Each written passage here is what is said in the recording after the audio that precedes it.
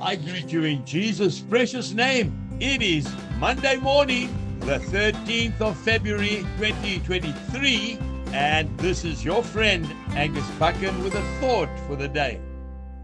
We start off with the first book of Corinthians, chapter 11, and I'm reading from verse 23.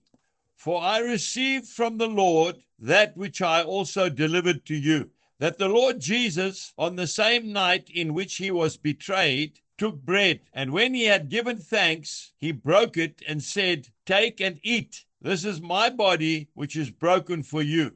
Do this in remembrance of me.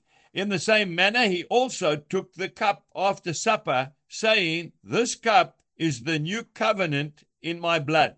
This do as often as you drink it in remembrance of me. For as often as you eat this bread and drink this cup, you proclaim the Lord's death till he comes. Therefore, whoever eats this bread or drinks this cup of the Lord in an unworthy manner will be guilty of the body and blood of the Lord. But let a man examine himself, and so let him eat of the bread and drink of the cup. For he who eats and drinks in an unworthy manner eats and drinks judgment to himself, not discerning the Lord's body. And for this reason, many are weak and sick among you, and many sleep. Holy Communion is not to be entered into lightly. It is a sacred reminder of what Jesus Christ did for you and I on the cross of Calvary. It reminds us, it brings the family closer to God and to each other. It brings healing to our bodies, our minds, and souls. When should we do it? Well, the answer is often. Where should we do it? Well, in church, in our homes, in our prayer rooms, in meeting places, at work, in the change rooms. Who should be eligible to partake? Those who love Jesus Christ.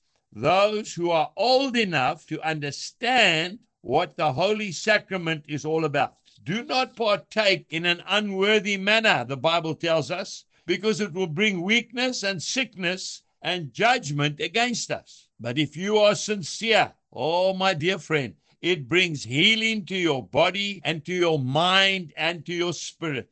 It brings forgiveness of all of your sins. It brings freedom upon you and your family. Do it often. Auntie Jill and I do it every single day as we get the opportunity. Sometimes at breakfast time, sometimes at lunchtime, sometimes at supper time.